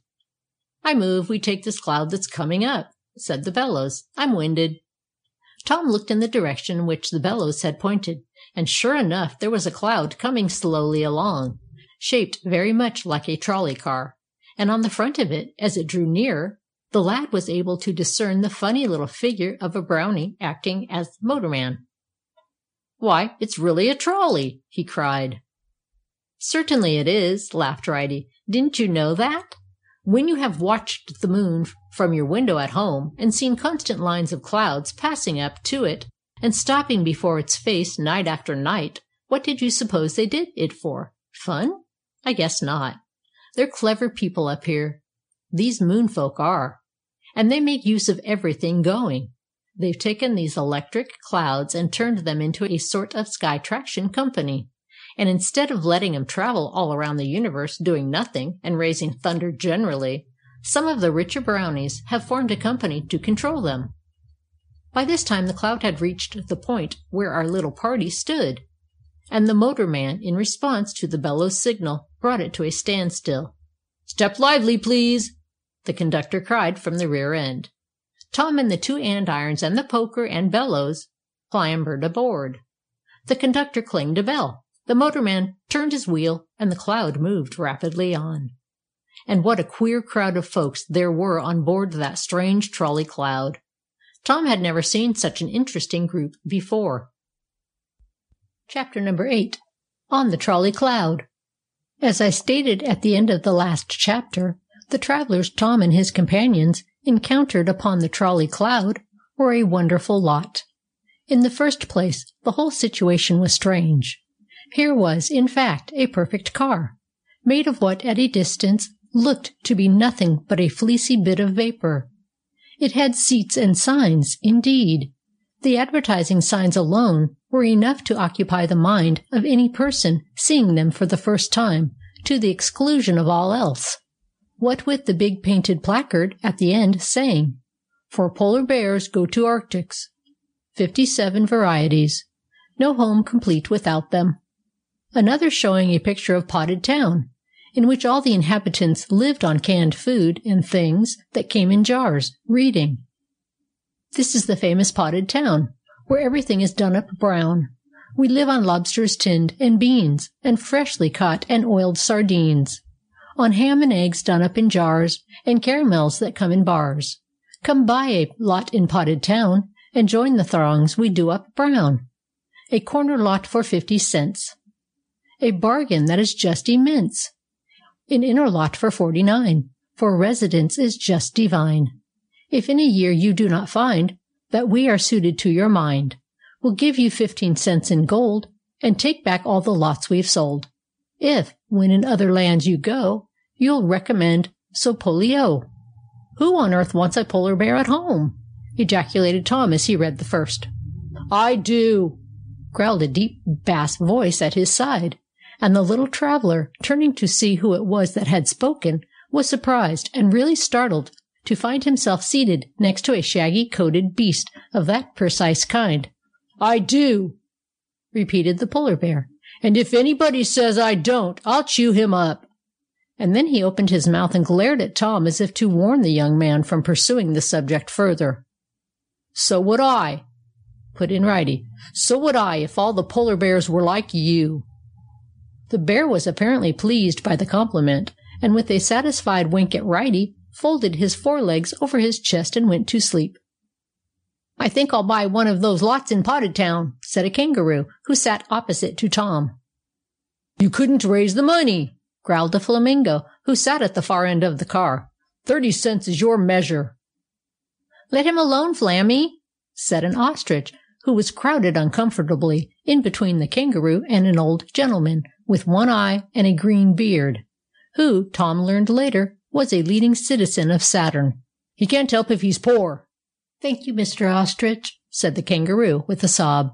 I was very much hurt by the flamingo's remark. I have 19,627 children, and it keeps me jumping all the time to support them. I apologize, said the flamingo. My observations were most unjust. You do not look like 30 cents at all, as I perceive at second glance. As I look at you more closely, you look like $1.39, marked down to 72. But why don't you get up and give the lady your seat? Is there a lady on the car who wants it? Asked the kangaroo, standing up and peering anxiously about him. No, of course not, said the flamingo. But what difference does that make? A true gentleman is polite whether there are ladies present or not. The polar bear opened his eyes and, leaning forward, glared at the flamingo. You don't seem to be over-anxious about yourself, he growled. Why don't you give up your seat to the imaginary lady? Because, Mr. Bear, the flamingo returned, it would not be polite. The seat I occupy is extremely uncomfortable, thanks to the crowding of the hippopotamus on my left and the indulgence in peanuts of the monkey on my right. By sitting down where I am making a personal sacrifice. There will be a free fight in a minute, said the poker anxiously. I think we'd better get out. You won't do anything of the sort, said the conductor. Nobody leaves this car until we get there. Get where? Demanded the poker. Anywhere, returned the conductor. Fares, please. But we've all paid, said the flamingo. Somebody hasn't, replied the conductor. There are 22 on this car, and I've collected only 21 fares. I don't know who is the deadhead. Therefore you must all pay. It is better that there should be 21 lawsuits for a total damage of $1.25 than that this company should lose a nickel. Juries disagree. Fares, please. I decline to pay a second time, cried the monkey. And I, came from all parts of the car, from Lefty and Righty, from Tom, the flamingo, the hippopotamus, and polar bear. Very well, said the conductor calmly. I don't care. It isn't my money that's lost. But I'll tell you one thing. This car doesn't stop until you've all paid up. What? Cried the polar bear. I want to get off at the toboggan slide. So do I, cried everybody. No doubt, said the conductor. But that's your business, not mine. Double your speed, Modi, he added, calling forward to the motorman. These people want to get off. Of course, gentlemen and fellow beasts, he continued, I can't keep you from getting off. But this car is traveling at the rate of 4 miles a minute, and if you try it, you do so at your own risk. Fares, please. It's an outrage, said the flamingo. I'm going to jump, said the kangaroo. I think we'd better sit still, Tom, whispered Righty. It could be smithereens if we tried to get off the car going at this rate. Don't mind me, said Tom. I'm having a bully time. This is quite as good fun as oscillating, I guess. Excuse me, sir, said the conductor, in reply to the kangaroo, but I must ask your name and address. I cannot prevent you from jumping, but I'm required by the rules of the company to find out all about you before letting you commit suicide. We need the information in case your heirs sue the company. Married?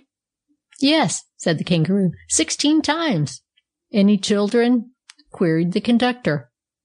I have already said so, sobbed the kangaroo. 19,627 of them. Boys or girls? Asked the conductor kindly. Neither, replied the kangaroo. What? Cried the conductor. Kangaroos, every one of 'em, sobbed the unhappy passenger. Oh, I see, said the conductor. What is your business? Jumping, replied the kangaroo. Business address? Demanded the conductor. Number 28 Australia, was the reply. Home address? Questioned the conductor. Number 37 Melbourne, said the kangaroo. Melbourne is in Australia, you know, he added. Made your will? Put in the conductor suddenly. What has that got to do with it? Cried the kangaroo, angrily, but with a nervous start. We cannot permit you to jump unless you've made a will, said the conductor politely. You see, when you jump, you leave the car, and we don't know whom you leave the car to until we have read your will. You might leave it to Tom or to Righty or to the poetic Poker, or to old Shaggy over there, pointing to the polar bear. Inasmuch as it's our car, we have a right to know to whom you leave it. I guess I'll stay where I am, said the kangaroo meekly, very much overcome by the conductor's logic. That's the answer, returned the conductor. You seem to be a very sensible sort of kangaroo. Fare, please. And the kangaroo, diving down into his pocket, produced a 5-cent piece, which he handed over to the conductor without further comment. Anybody else think of jumping off? Asked the conductor pleasantly, turning about and glancing over the other occupants of the car. I might, said the monkey placidly. Oh, indeed, said the conductor, walking along the car to where the monkey sat. You might think of jumping off, eh? Yes, said the monkey. Do you know where you would land? Yes, said the monkey. Where? Demanded the conductor. On my feet, said the monkey. Where else? The conductor was apparently much put out. You're pretty smart, aren't you? He said. No, said the monkey. I'm only plain smart. I'm not pretty. Everybody's talking about you, I presume, sneered the conductor. Not yet, but they will be, returned the monkey with a grin. When? Demanded the conductor. When my tale is published, retorted the monkey with a grin. Humph, jeered the conductor. Great tale, that. No, said the monkey, not very great, but it has a swing about it. Say, interrupted the hippopotamus, I've got an idea. Somebody hasn't paid his fare, eh? That's the point, said the conductor. And unless he owns up, we've all got to go on in this car forever? You have, replied the conductor firmly. Well, let's be sensible about it, said the hippopotamus. We're all honest, at least I am, and I've paid once. And I admit I'm riding cheap, considering my weight. But who hasn't paid? Tom, did you pay? I paid for our whole party, put in Righty. Good, said the hippopotamus. Did you pay, Monk? Yes, I did, said the monkey. I paid for me and Polar Bear. Good, said the hippopotamus. Has the flamingo paid? I gave him a promissory note for my fare, said the flamingo. Good, said the hippopotamus. And now for the main question, conductor. Have you paid your fare?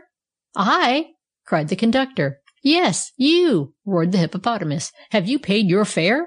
But, the conductor began. I won't but, returned the hippo. I'm a hippopotamus. I am, not a goat. Have you paid your fare? Of course I haven't, returned the conductor, because... That's it, returned the hippopotamus. That's the whole point. He's the one that's shy, and because we won't consent to pay his fare out of our own pockets, he's going to hold us up. I move we squash him. But I say, roared the conductor. Oh, pay your fare and shut up, growled the polar bear. You begin the row. What's the use? Hear him quoting my poem, whispered the poker to Tom. I've taken his number, said the flamingo. It's 8,000,000,007. He's trying to beat his way. Pay up, came from all parts of the car, and before he knew it, Tom found himself in the midst of an angry group surrounding the conductor, insisting that he should pay his fare. Who are you that you should ride free? Demanded the flamingo. The idea of servants of the company having greater privileges than the patrons of the road. If you don't pay up right away, roared the polar bear, I'll squeeze you to death. And I'll sit on you, put in the hippopotamus. I haven't the money, cried the conductor, now thoroughly frightened. Borrow it from the company, said the polar bear, and ring it up. This the conductor did, and a moment later, having reached the station, rang the bell, and the car stopped. "All out!" he cried, and the whole party descended.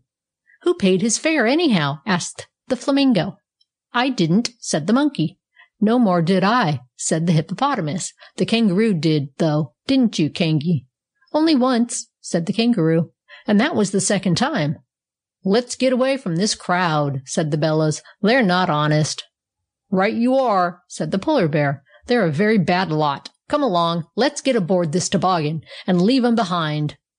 Whereupon Tom and his companions, accompanied by the Polar Bear, stepped aboard the waiting off-cycle, and were soon speeding down the upper incline of the crescent moon. Chapter 9. On the off-cycle, a narrow escape. "Well," said the Polar Bear, as the off-cycle started on its downward course, "I'm mighty glad we're off, and away from those other creatures on that trolley. They were a dishonest lot." "So am I," came a voice from behind him that made the bear jump nervously, for it was none other than the Flamingo. "So are the rest of us," added a lot of voices in chorus, and Tom, turning to see who beside himself and his companions had got aboard, was hugely amused to see the Kangaroo, the Monkey, the Hippopotamus, and all the other creatures from the trolley, save only the conductor and motorman, seated there behind, as happy as you please. "It doesn't pay to associate with conductors," said the Flamingo. "They don't think of anything but money all the time, and they're awfully rude about it sometimes. Why, I knew a conductor once who refused to change $100 bill for me." "I don't believe you ever had $100 bill," growled the Hippopotamus. "I've got one I wouldn't sell for $1,000, said the Flamingo. "It's the one I eat with," he added.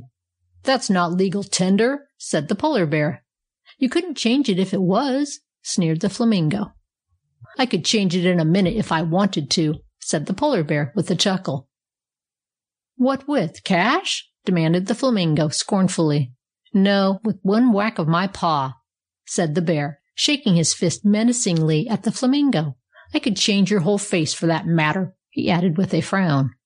"I was only fooling, Polly, old man," said the Flamingo, a trifle worried. "Of course you could, but you wouldn't, would you?"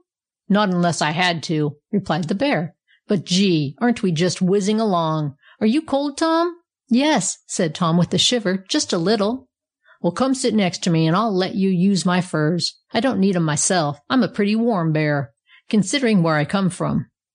"Sit close, gentlemen," cried the man in charge of the off-cycle. "We're coming to a thank you, marm. Look out! Look out! Hang together! By Jove, there goes the monkey!" And sure enough, off the monkey flew, as the off-cycle crossed the hump in enormous rate of speed. "Hi there, you fellows!" the monkey shrieked as he landed in the soft snow. "Wait a minute! Hi, you! Stop! Wait for me!" "Can't do it!" roared the man in charge. "Can't stop! Going too fast!" "But what am I going to do?" shrieked the monkey excitedly. "Get inside of a snowball and roll down. We'll catch you on the way back," the Kangaroo yelled.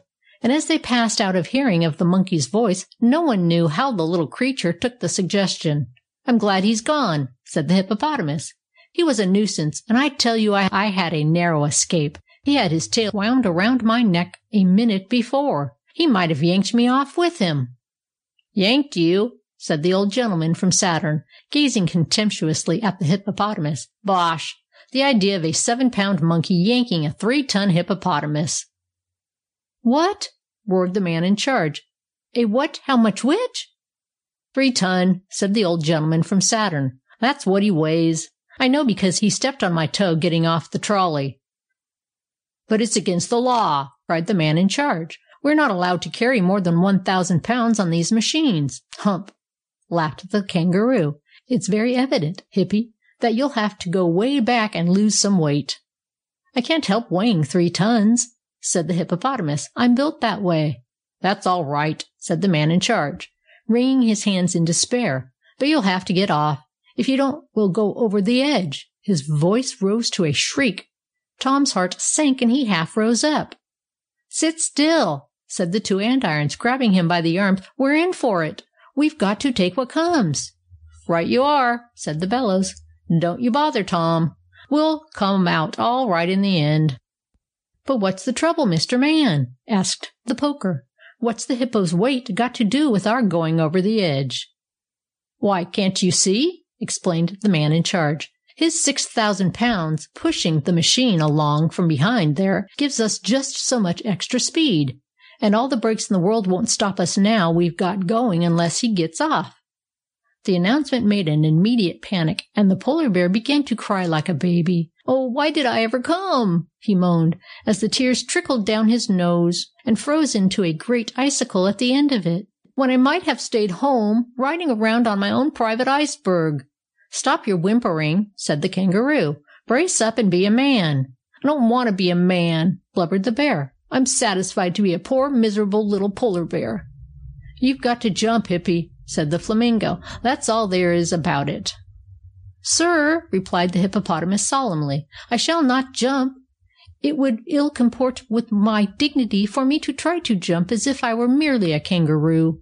No, sir. Here I sit, firm as a rock. You might as well ask an elephant to dance a jig." "We'll put you off if you don't get off of your own accord," roared the polar bear. Bracing up and removing the icicle from his nose, he shook it angrily at the hippopotamus. "All right," said the hippopotamus with a pleasant smile. "All right. Has any gentleman brought a derrick along with him to assist in the operation? You don't happen to have a freight elevator in your pocket, do you, Mr. Kangaroo?" "Pry him off, Poker," cried the kangaroo. "I would if I could," answered the poker mournfully, "but I'm not a crowbar." "Well, then, all together here," shouted the man from Saturn. "Line up and we'll shove him off." There was a frantic rush at the stolid hippopotamus in response to this suggestion. But they might as well have tried to batter down the rock of Gibraltar by hurling feathers against it, so firmly fixed in his seat was this passenger of outrageous weight. "Come again, gentlemen," said the hippopotamus suavely. "There's nothing better for the complexion than a good rub, and I assure you, you have placed me under an obligation to you." "Prod him with the icicle," said the kangaroo to the polar bear. "I'm not moved by tears, even if they are frozen and sharpened to a point," laughed the hippopotamus, as the polar bear did as he was told, smashing the icicle without so much as denting the hippo's flesh. "Well, if you won't jump, I will," said the man from Saturn angrily. "If I'm hurt, I'd take it out of your hide when we meet again." "All right," retorted the hippopotamus. "You'll have to get a steam drill and blast it out. Bye-bye." The man from Saturn jumped and landed head first in the snow, but whether he was hurt or not, the party never knew, for their speed was now so terrific that he had barely landed before they whizzed past the bottom of the hill and up the other incline. It became clear, too, as they sped on, that at such a fearful rate of progress, nothing could now keep the icicle from going over the edge, and the others began to lay plans for safety. "I'm going to jump for a passing trolley cloud the minute we get to the edge," said the kangaroo. "I don't know what I shall do," sobbed the polar bear. "If I land on my feet, I'll be all right, for they're big and soft, like sofa cushions. But if I land on my head—" "That's softer yet, Polly," laughed the flamingo, who appeared to be less concerned than anybody. "If you land on your head, it will be just as if you fell into a great bowl of oatmeal, so you're all right." "I'm not afraid for myself," said the poker. "I can drop any distance without serious injury, being made of iron, and my friends, the andirons, are equally fortunate. The bellows, too, is comparatively safe. The worst that can happen to him is to have the wind knocked out of him, but—" "It's Tom we're bothered about," said the right-hand iron, with an anxious glance at Lefty. "You see, we invited him to come off here with us, and—" "Who is he, anyhow?" demanded the flamingo, glancing at Tom in such a way that the youngster began to feel very uncomfortable. "I'm a dormouse," said Tom, remembering the agreement.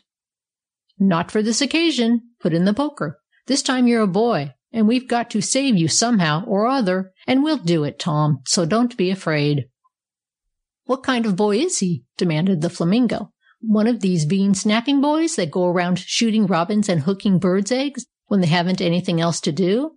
"Not a bit of it," said Righty. "He never snapped a bean at a bird in all his life." "Humph!" said the flamingo. "I suppose he's been too busy pulling feathers out of peacocks' tails to decorate his room with, to be bothering with robins and eggs." "Never did such a thing in all my born days," retorted Tom indignantly. "Probably not," sneered the flamingo. "And why? Because you were so well satisfied keeping a canary locked up in a cage for your own pleasure that you hadn't any time to chase peacocks.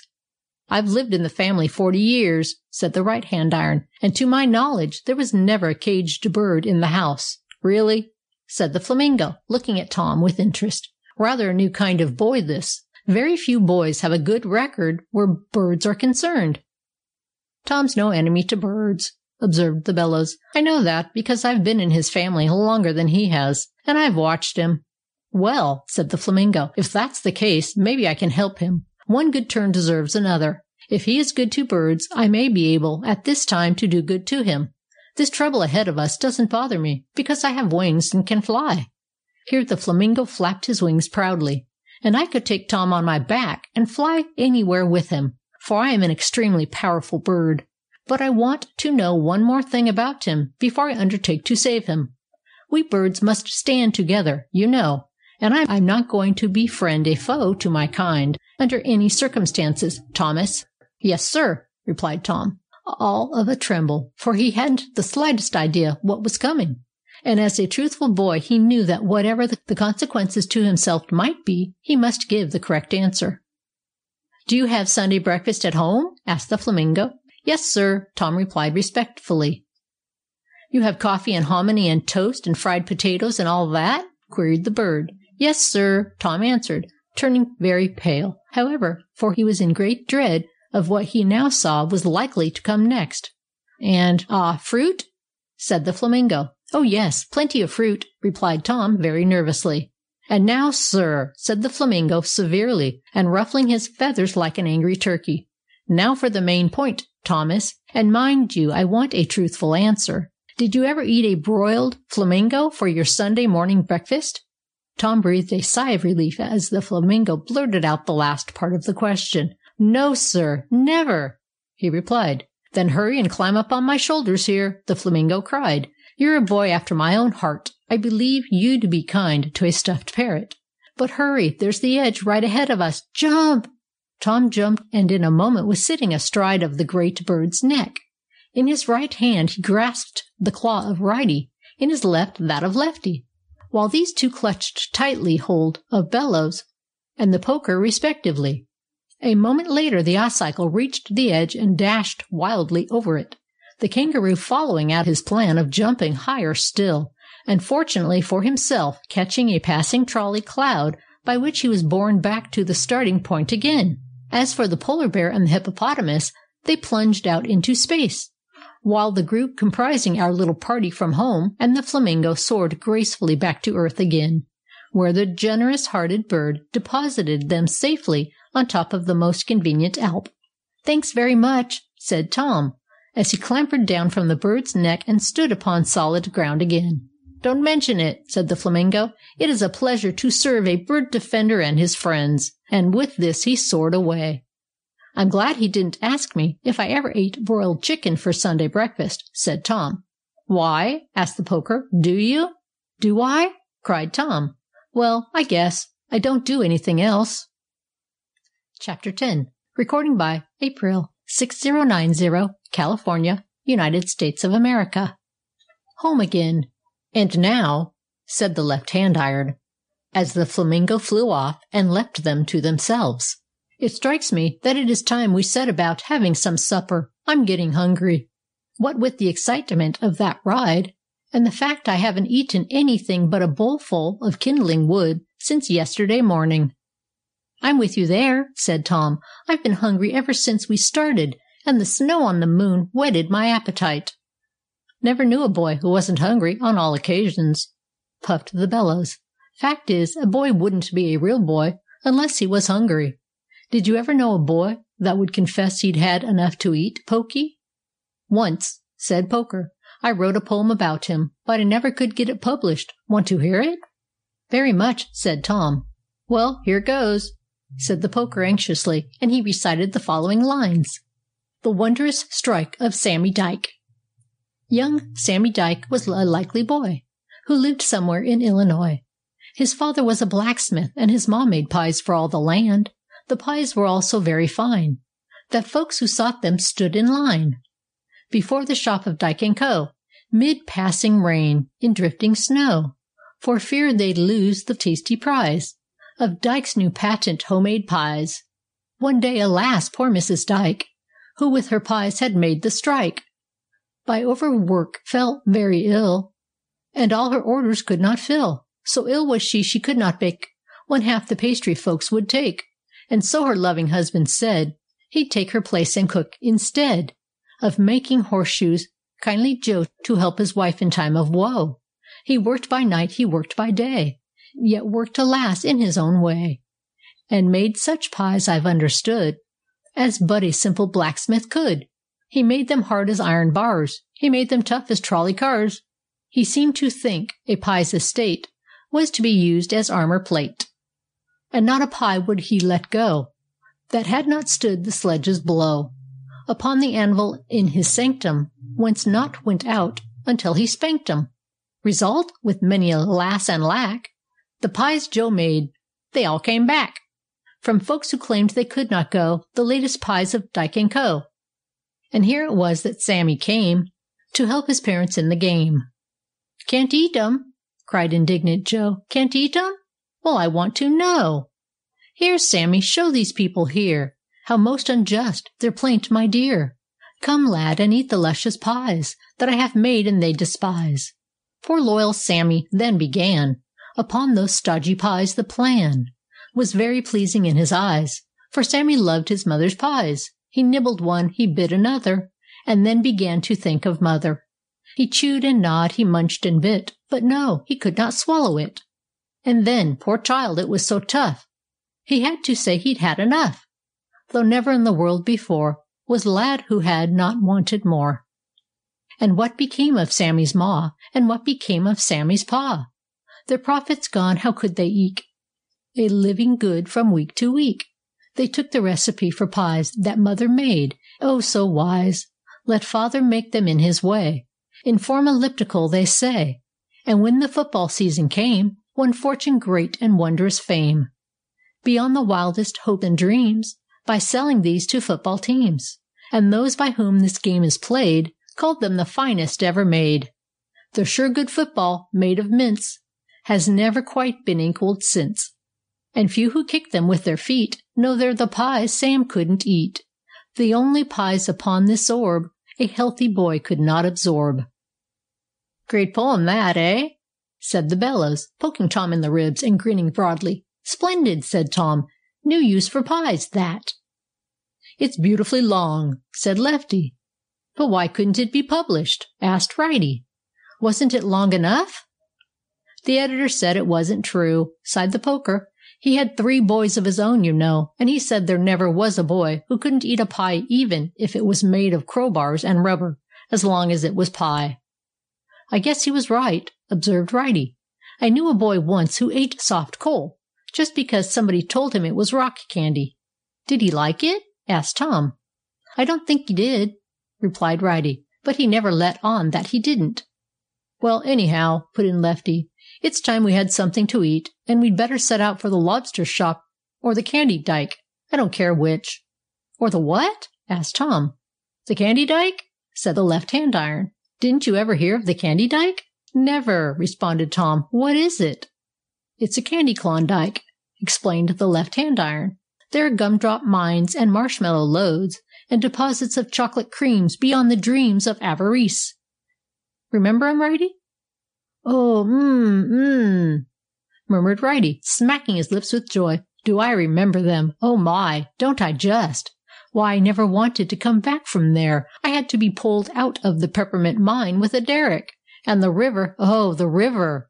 Was there anything ever like it?" Tom's mouth began to water, he knew not why. "What about the river?" he asked. "Soda water flowing from mountain to the sea," returned the right-hand iron, smacking his lips again ecstatically. "Just imagine it, Tom, a great stream of soda water fed by little rivulets of vanilla and strawberry and chocolate syrup, with here and there a cream brook feeding the combination, until all you had to do to get a glass of the finest nectar ever mixed was to dip your cup into the river, and there you were." Tom closed his eyes with very joy at the mere idea. "Oh, where is this river?" he cried when he was able to find words to speak. "In the candy dike, of course. Where else?" said the Poker. But of course we can go to the lobster shop if you prefer." "Not I," said Tom. "I don't care for any lobster shop with a candy dike in sight." "Don't be rash," said the Bellows, who apparently had a strong liking for the lobster shop. "Of course we all love the candy dike, because it is so sweet. But for real pleasure, the lobster shop is not to be despised. I don't think you ought to make up your mind as to where you'll go next in too much of a hurry." "What's the fun in the lobster shop?" asked Tom. "Purely intellectual, if you know what that means," said the Bellows. "You get your mind filled there instead of your stomach. You meet the wittiest oysters and the most poetic clams and the most literary lobsters at the lobster shop you ever saw. For my part, I love the lobster shop. I can get something to eat anywhere. I can get a steak at any lumber yard in town. I can get a chop at any axe factory in the country. And if I want sweets, I can find a cakery." "Bakery, you mean?" said Tom. "No, I don't at all," said the Bellows. "I mean cakery. A cakery is a place where they sell cake. And when I say cakery, I mean what I say. Just because you call it bakery doesn't prove anything." "We're out for pleasure, not for argument," growled the left-hand iron. "Go on and say what you've got to say." "Well," said the Bellows, "what I was trying to say when interrupted was that you can get your stomach filled almost anywhere, but your mind, that is different. I'm hungrier in my mind than in my stomach, and I'd rather be fed just now on the jests of an oyster, the good stories of a clam, and the anecdotes of a lobster, than have the freedom of the richest marshmallow mine in creation." "Well, I'm sure I don't know what to do," said Tom, very much perplexed. The candy dike was glorious, but the lobster shop, too, had its attractions, for Tom was fond of witty jokes and good anecdotes. The idea of having them from the lips of lobsters and oysters was very appealing. "I say," he said in a minute, "why isn't the lobster shop the best place for us to go after all, if we are really hungry? We could sit down at the table, you know, and listen to the lobster's anecdotes, and then eat him afterward. In that way we could hear the stories and fill up beside." "Well, I declare!" cried the Bellows. "What an idea! You most ungrateful boy!" "Not at all," said the Poker. "Not at all. It's merely the habit of his kind. Many's the time when I've heard of men and women devouring their favorite authors. Tom couldn't better show his liking for the lobster than by eating him. On the other hand, if he goes there and turns his back on the candy dike, he'll miss the most wonderful sight in all creation, and that is the Nesselrode Cataract on the Soda Water River. It is located at the point where the Vanilla Glacier comes down from the Cream Mountains on the one side, and the famous Marin's orchards line the other bank for a distance of 7 miles. It's a perfectly gorgeous sight." "Mercy me!" cried Tom. "Indeed, I should like to see that." "No doubt," put in the Bellows. "Nevertheless, you can see Nesselrode pudding at home at any time. But did you ever see there a turtle that can recite a fairy story of his own composition, or a crab capable of narrating the most thrilling story of the American Revolutionary War that anybody ever dreamed of?" "Oh dear! Oh dear! Oh dear!" said Tom. "What shall I do?" As he spoke, from far down in the valley there seemed to come a crash and a roar, following close upon which the barking of a dog made itself heard. "The ice is slipping!" cried the Poker, as the mountain trembled beneath them. "There's going to be an avalanche, and we're on it!" The whole top of the mountain shook as if it had been in an earthquake, and then it began to crash rapidly downward. "Dear me, how annoying!" observed the Bellows. "As if we haven't had enough coasting this trip without taking a turn on an avalanche." "But what shall we do?" roared the andirons excitedly. "I never foresaw this." "Slide, I guess," said the Poker calmly. "It's all we can do." The barking of the dog approached closer. "Good!" cried Ridey, clapping his claws together gleefully, as an idea flashed across his mind.